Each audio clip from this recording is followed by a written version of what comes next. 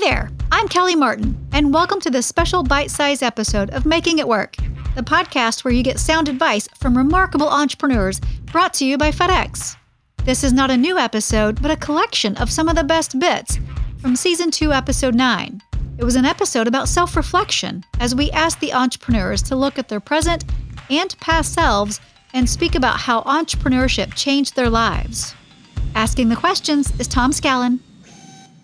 Let's kick off this episode with Mayra Hernandez, who co-founded Chicago-based Back of the Yards Coffee Company in 2017. Mayra has spoken very openly about mental health this season, so if there's anyone who's in touch with her present and pre-entrepreneur self, it's her.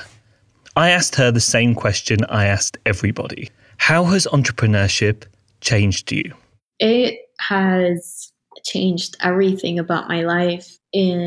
I think a lot of it does have to do with mental health, but I think it has made me a stronger, more confident, and empowered woman. I don't have a business background. I didn't finish college.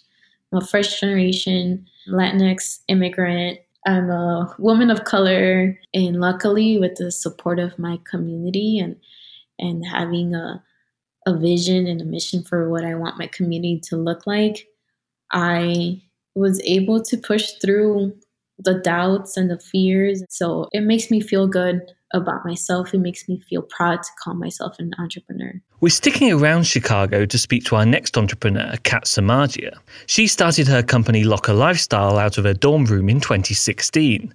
In 5 short years, she's gone from making wrist wallets by hand in her mom's bridal store to outsourcing production to China. But all of this is hardly a surprise. After all, she always felt deep down like she's an entrepreneur. Being an entrepreneur is definitely in my blood, so I guess it's always been part of my identity.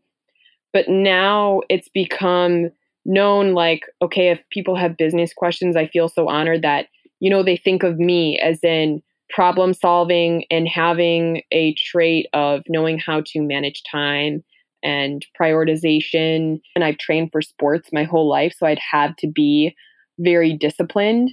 So by having sports, that was the start of, being able to prioritize and then transition into the business world. So I can honestly say that not too much has changed. Another person that walked that well-trodden path from college straight to entrepreneurship is Paul Palace, owner of Philly-based hardware supplier Swissco.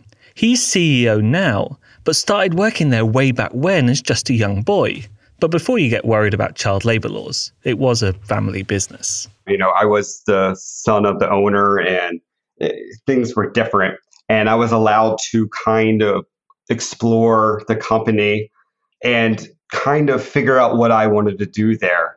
And that was a really nice experience because I learned at that point that I wanted to do the things how I wanted to do them. I think if I wasn't able to make changes and innovation, and I had to always push my ideas to other people and have them accepted and maybe not be accepted, it would be really hard for me. I definitely feel different than a lot of entrepreneurs, and I have a lot of respect for people that have started businesses completely from scratch. I can imagine how hard that is. I don't think I could ever have a regular job working for someone else. Let's check in with Philadelphia-based entrepreneur Ibuno Laloye on this very subject. He started Live Breathe Football in 2011, a business that makes and sells apparel for style-conscious soccer fans. Over the past decade, Ibuno has transformed from an enthusiastic designer to successful entrepreneur. But this change has not come without its sacrifices. I became an entrepreneur at 21 years old. And at a certain point when you realize you have a collection to launch and you're up till 4, 5, 6 o'clock in the morning, you've been up all day, you can't go to the bar with your friends and hang out. So you miss those moments. So that isolation just kind of comes with the territory. And then even beyond that is if I do meet up with all my friends, the only thing they can say about what I'm doing is, oh, dude, you're crushing, you're doing amazing. They do not see the reality of the business. Like even if I was to say to them, hey, dude, like, man, we're struggling to make payroll this month, they absolutely cannot relate to that. Let's finish up this episode and this season of Making It Work with some thoughts from Casey Kelly, This former corporate high flyer decided to start her company Blended Designs when she learned that only 2% of character backpacks in the market included children of colour. 4 years down the line, there are aspects of the 9-to-5 that Casey misses. But the responsibility she feels towards Blended Design's social mission means that she won't be going back to the boardroom anytime soon. My corporate background prepared me for the workload, because working for yourself, you work a whole lot harder than when you work for corporate. But I think that it has given me a different drive, because with entrepreneurship, if I don't sell X number of backpacks, I may not eat. Whereas if I'm working for a company and on Monday they don't sell so many products, I still get a check. I still have that job. I still have money coming in. Whereas every single backpack sale determines how much I can eat. It determines a rent for our warehouse space.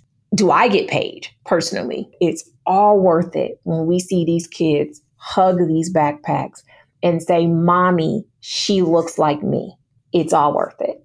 And no amount of corporate stability could take the place of that.